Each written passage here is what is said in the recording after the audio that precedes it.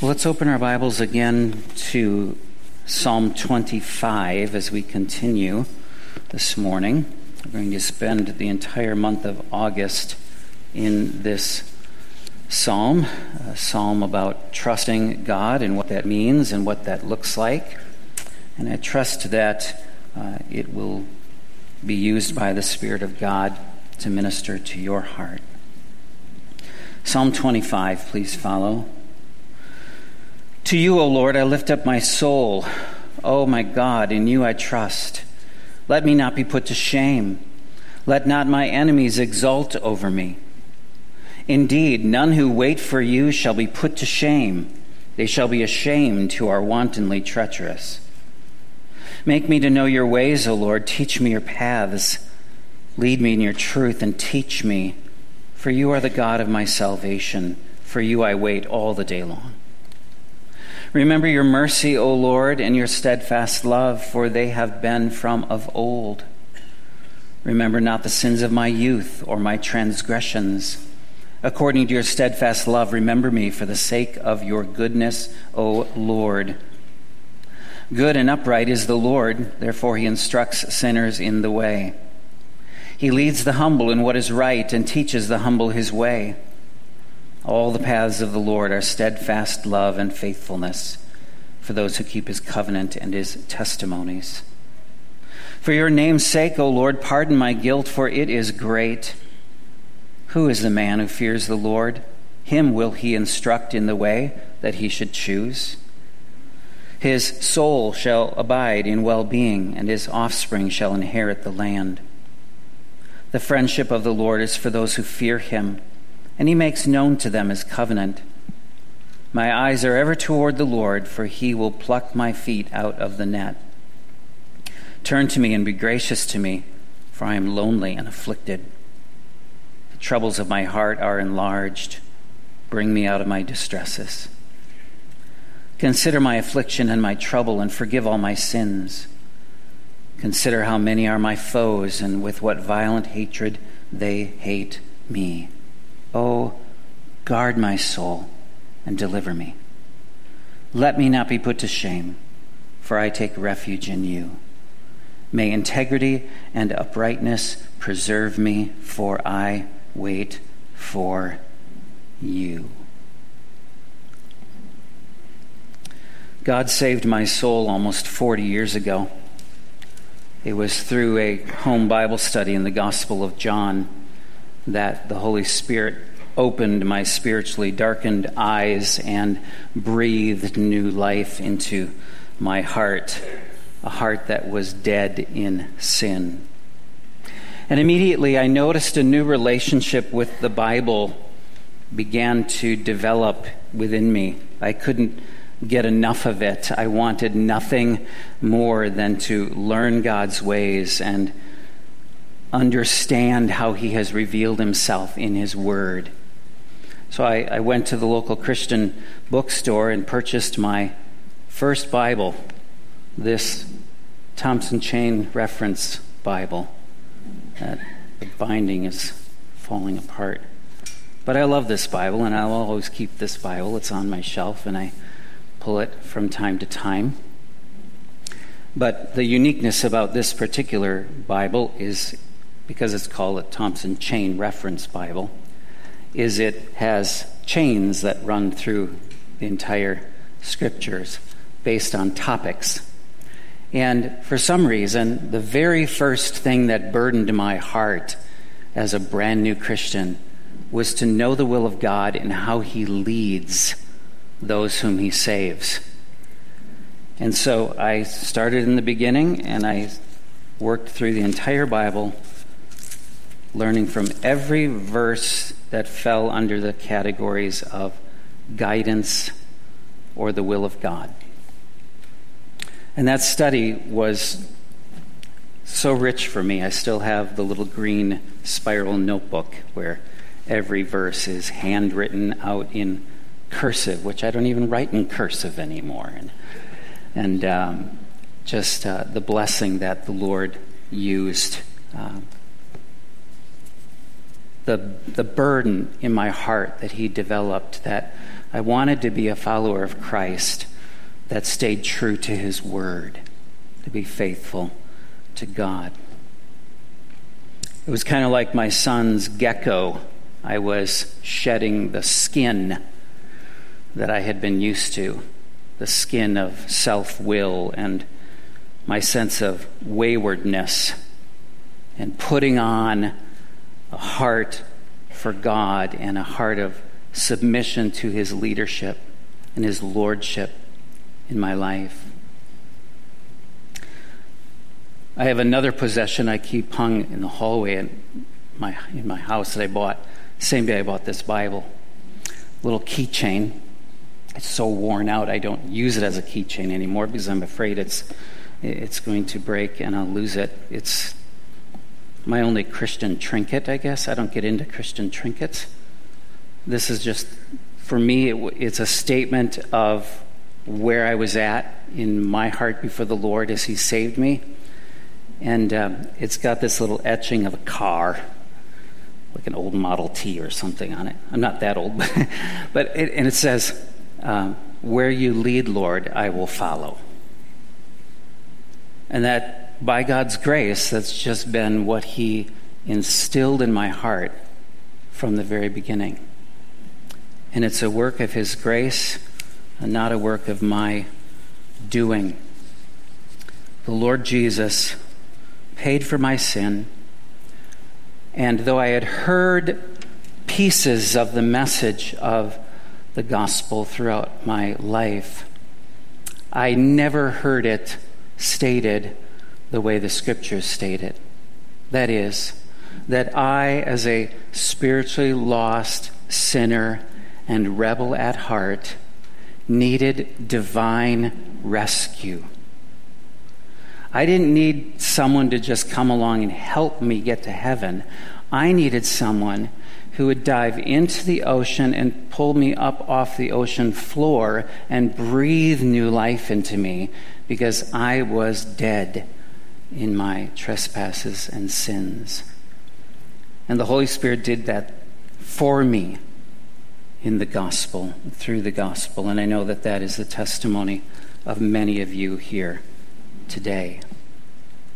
And so as the Lord began his new work within me in those early months of 1984, this idea of the Lord's leadership in my life just became extremely important to me.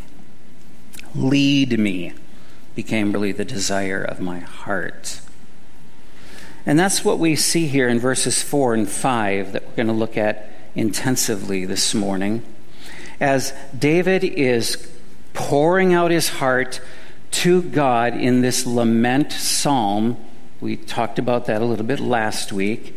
And we talked specifically last week about the first 3 verses and how God deals with our shame. The 2 kinds of shame, the sin shame that's attached to the wicked things that we have done in our past, and the provoked shame, which is shame that's attached to the ways that others have sinned against us throughout our lives. And how Jesus takes away our shame. That the blood of Jesus Christ not only deals with the penalty of our sin, but also deals with the pollution of our sin, the shame that's connected. And how we find freedom in Christ, knowing that our sins are forgiven, and he has begun a new work in us. And so we see this teachable spirit that is a part of what it means to trust in the Lord. We see that clearly in verses 4 and 5. And what it communicates to us is that those who trust the Lord in a biblical way are people who seek his guidance. They desire to learn whatever God commands. They want to learn his ways, his paths, what pleases him. They want to become increasingly obedient, not merely in their actions, but in the attitude of their heart.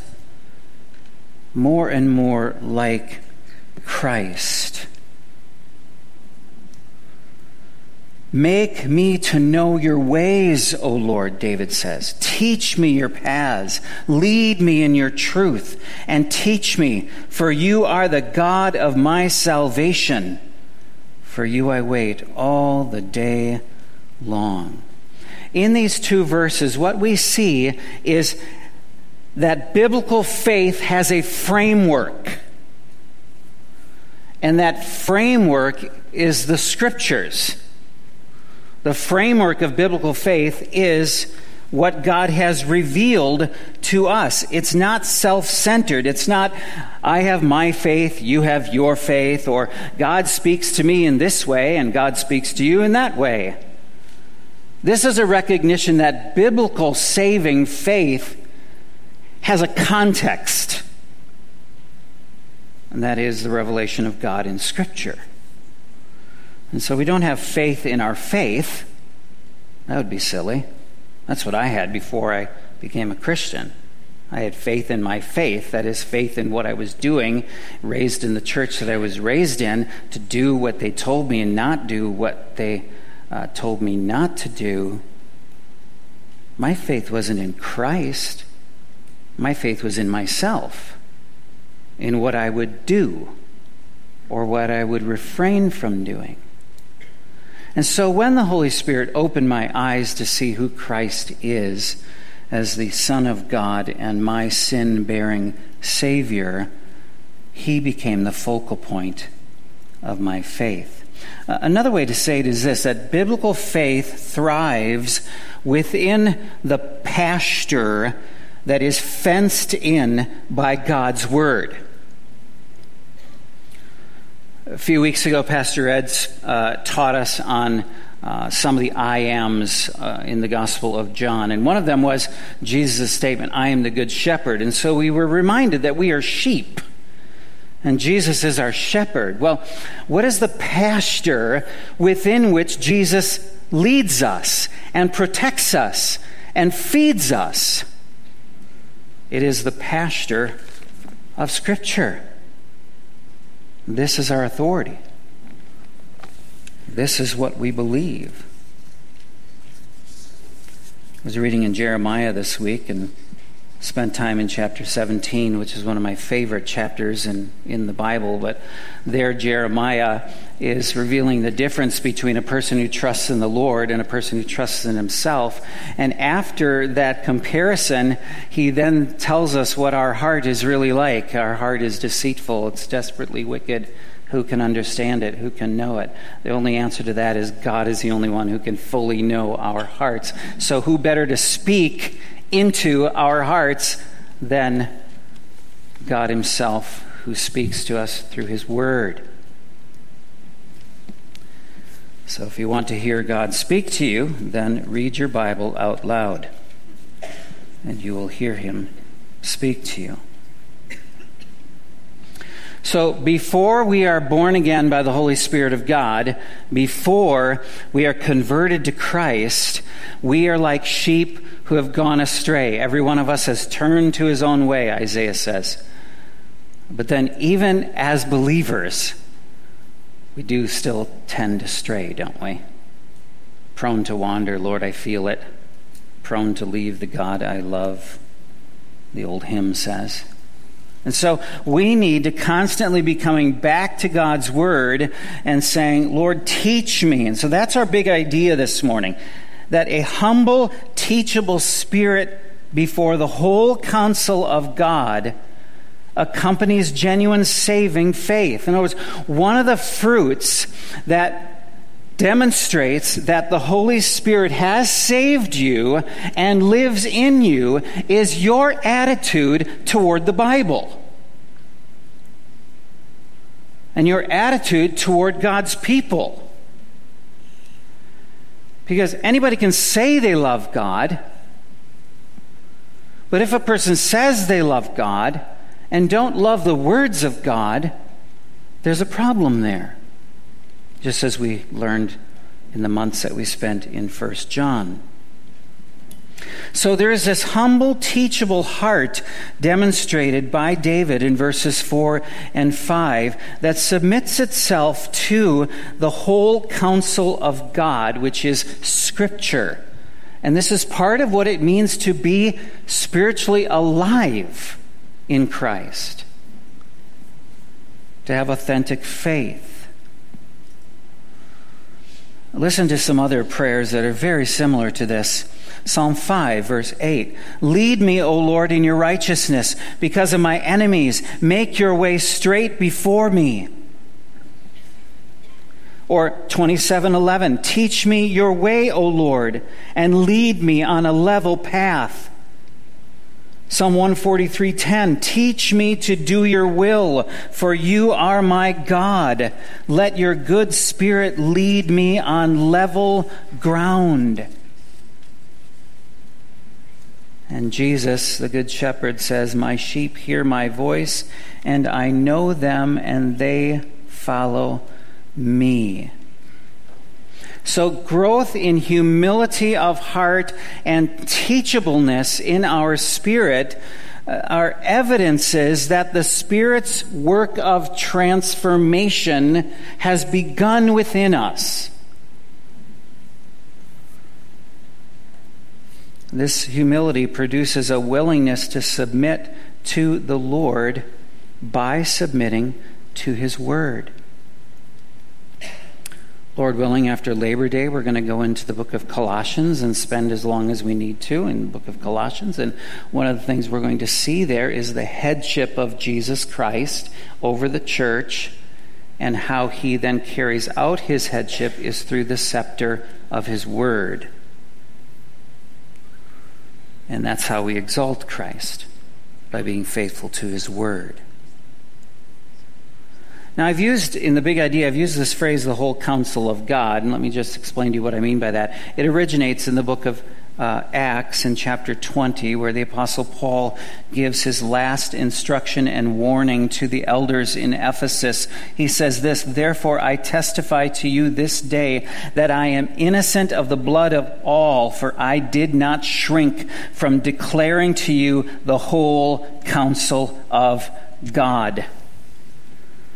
Paul's conscience was clear as he was leaving Ephesus. He could say to that church, through the leaders of that church, I have done all I can do in my power, in the strength that the grace of God has given to me, to teach you the whole counsel of God. Well, what does he mean by the whole counsel of God? He means the whole revelation of Scripture and the whole plan of the redemption of Jesus Christ. Let me just really encourage you that this is so important. For you to grow to maturity in Christ, you have to discipline yourself to learn the whole Bible and not just camp out on one or two issues that really, get you excited. I saw this in the 1980s in Bible college. I got to the point where I couldn't even go into the student lounge because there would be these expert Bible college students who already know everything. And and they're just in debate after debate, whether it's the end time scenario or the details of the creation account or whether or not Adam had a belly button. You just name whatever issue you want to argue about, and there they were. And as you walk out of the room, you can just kind of feel like this slime of arrogance and pride just oozing out of the room. And thankfully, by the Spirit of God, I came from a really spiritually ignorant background. I mean, I went to church, every Sunday for 19 years, but I never was taught the Bible. So I came to Bible college like a sponge, just to be taught. Lord, teach me. I didn't come with decades of knowing how to argue about all of these different positions. And thankfully, God has protected me through the years. He's refining me, obviously. There's a lot of growth that needs to continue. But all I'm trying to say to you is, when you approach the Bible, don't approach it as if you are already the expert. Approach it with this heart that David has. Lord, teach me your ways. Make me to know your paths. Not so I can out-debate my fellow students, but so that I will live according to your ways. Teach me your paths because I want to walk in your paths. So by the whole counsel of God, what I mean is the fullness of Scripture, from Genesis to Revelation. Now, you see 3 life patterns emerge from this humility and teachability in verses 4 and 5. First, if you have a teachable spirit, you will, number 1, seek to understand God's will as revealed in Scripture. Make me to know your ways, O Lord. Teach me your paths. That word know refers to the knowledge that leads to application. It would be similar to the word in the Bible that is translated wisdom. So, if you've lived a while, then you know there's a difference between knowledge and wisdom. Some people have gobs of knowledge, but not a whole lot of wisdom as to what to do with that knowledge.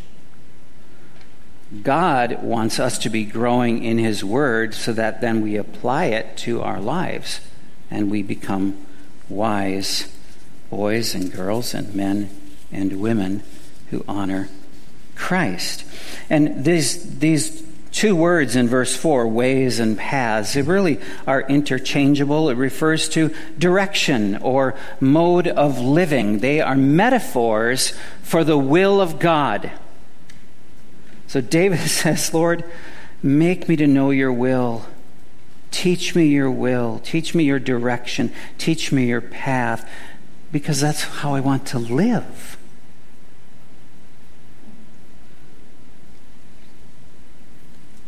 So this prayer of David is crying out to God in the midst of unknown troubles, unknown to us, obviously not unknown to David, but unknown to us, the kind of troublesome context in which he was living.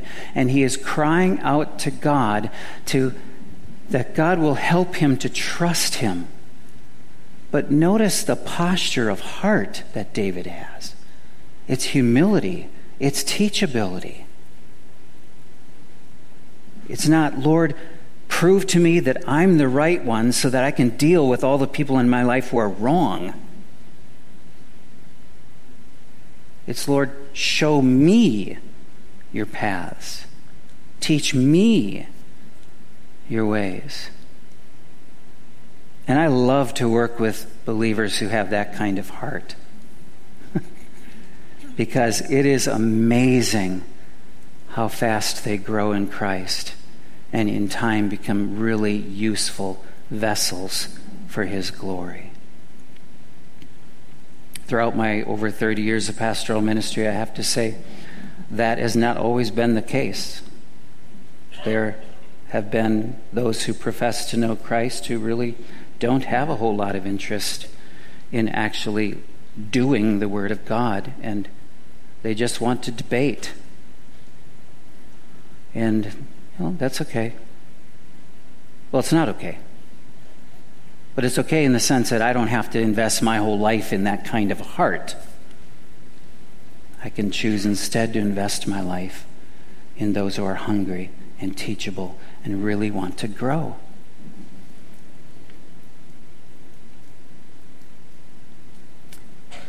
Amid his pain, David wants to understand God's ways in order to do them, because he knows that he has a Lord who will never disappoint him. We saw that last week as well. Isn't that amazing? We have a God who will never disappoint us. If we go through things and we get disappointed with God, well, the issue is not with God. The issue is with us. The issue is with what is our heart attitude toward God and our willingness to submit and trust Him. Aren't you glad that God doesn't get your permission first before He does things in your life? There are times we wish He did, right? There have been times I said, Lord, a heads up on that one would have really helped me. But He doesn't do that. Because He's after something deeper than we are. He's after deep character change, heart change, true, genuine faith that walks with Him, trusts Him, clings to Him through anything and everything that we go through in this life. So our life might be hard and filled with powerful fears and deep sorrows, but God will not ever be the one who disappoints us. Our responsibility is to learn how to walk more closely with Him and in keeping with His Word. This humility is a fruit of new life in Christ. If you want a passage of Scripture to meditate on this week, look up James 3:13-18. And if you're like me and you like to write in a notebook and do stuff while you're reading the Bible, but make a chart in your notebook, and on the left-hand side of the chart, put godly wisdom, earthly wisdom, worldly wisdom, and the right-hand column, godly wisdom. Just do a contrast there. That's what James does. James gives us a contrast between worldly wisdom and godly wisdom. Godly wisdom is what David is praying for and longs for. Number 2, seek to learn the truth and to be led in it. Seek to learn the truth, to be led in it. Lead me in your truth. See, that's where that followership comes in verse 5. David's not just after knowledge for knowledge's sake. He is after knowledge because he wants to walk with God. Lead me in your truth and teach me. And we all know there's a difference between learning for the sake of knowledge alone and learning because we have a desire to walk more faithfully with God. This word walk is very similar to what we find in the New Testament, this idea of walking and being led by the Lord and walking in His ways. And I read some of those verses to you earlier, but it paints a picture of the long-range pattern of one's life. That's what David wanted. David wanted the long-term trajectory of his life to be in line with God and His Word. That's what was most important to him. That helped him stay on track, not get distracted so easily by all the things going on in our culture. To stay on track, the long haul of trajectory toward Christ and following Christ. So we need this same kind of humble determination, like Psalm 27:11, which I read earlier. In my Bible, it's on the same page on the right hand. Teach me your way, O Lord, and lead me on a level path because of my enemies. I want to walk on your level path, Lord. Keep me on track. And so verses 4 and 5 kind of work together. They reveal both our need for God to turn our hearts toward His Word and for we ourselves to turn toward God's Word. It's always a twofold responsibility. The inner change is something that only God can do, and so we pray, God, change our hearts. But he doesn't do it in a vacuum. He says, get into your Bible.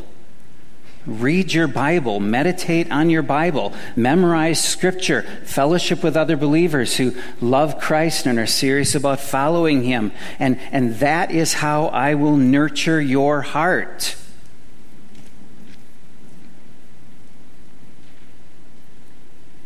Make me know, he says.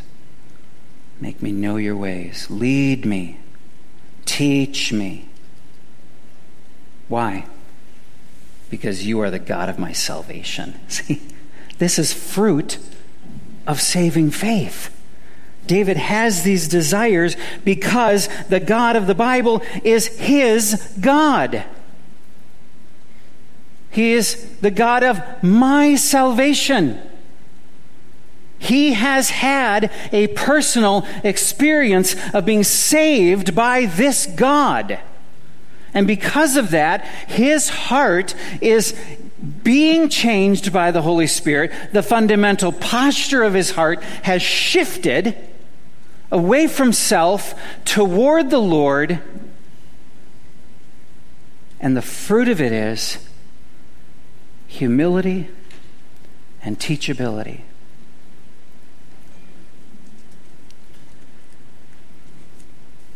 Nothing will stunt our growth as Christians more than stubborn, proud, arrogant, petty, prideful hearts. Nothing will stunt our growth more than that. If you want to grow to maturity in Christ, then beg God to give you the heart of verses 4 and 5. That would be your heart. Make me know, Lord. Lead me. Teach me. Why? Because you're the God of my salvation. This God changed David, and because of that, he wanted more of him. Is that you? Does that describe you? Is Jesus, through the Holy Spirit and the Word of God, changing the fundamental posture of your heart from the inside out? Or have you just adopted Jesus and added him onto your life? You're still basically going the same direction you were always going, but now Jesus is now your co-pilot. But you're still the pilot.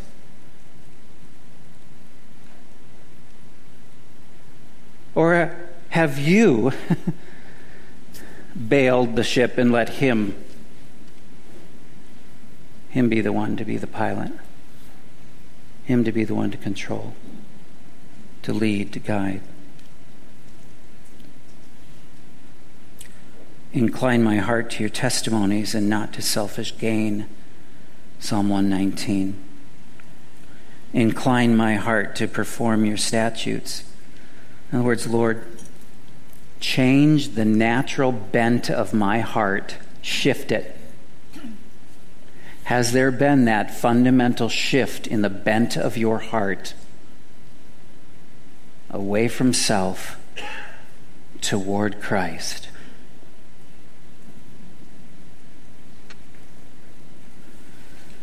So we need to be aware of the natural bents that are in us, and which of them are a gift from God and which of them are a fruit of the flesh, and say, Lord, teach me, lead me. I want to walk in obedience to you, Lord.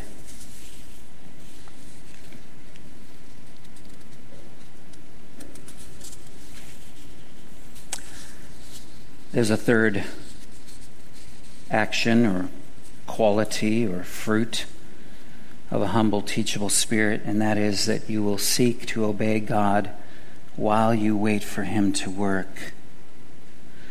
Now, we talked about this last week, that one of the words that the Bible uses in exchange for trust is wait.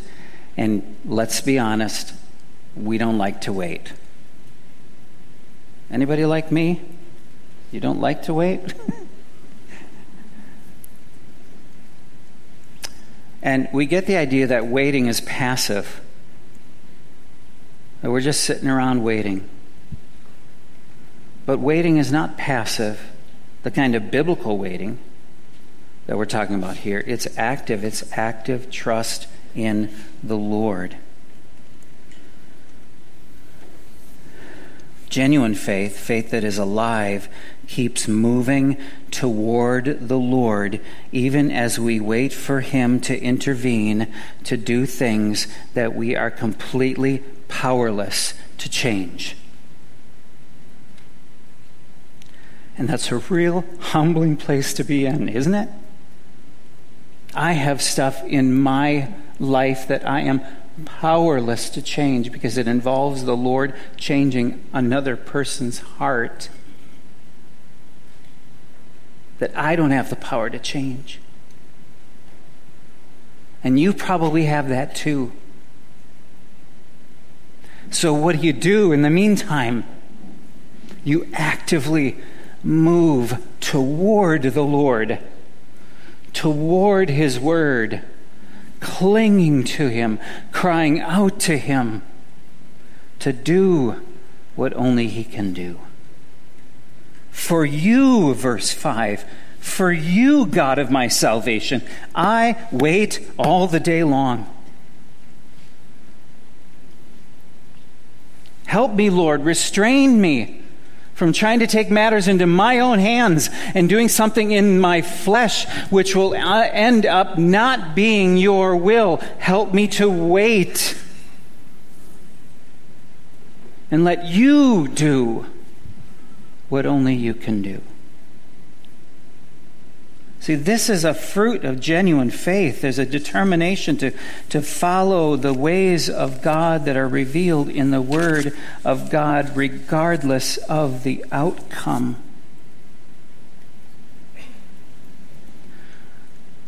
Our flesh tempts us to manipulate the outcome. Biblical faith says, Lord, this is the next step that I have to take. This is the next right thing for me to do. And I've got to now just trust you with what that looks like now, 5 years from now, 10 years from now, 20 years down the road.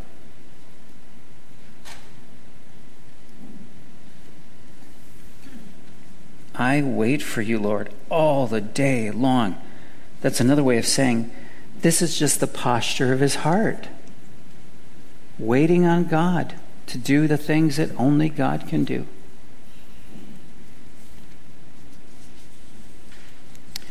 Is this your heart before God today? Do verses 4 and 5 describe you? Can you honestly pray those verses before the Lord? If not,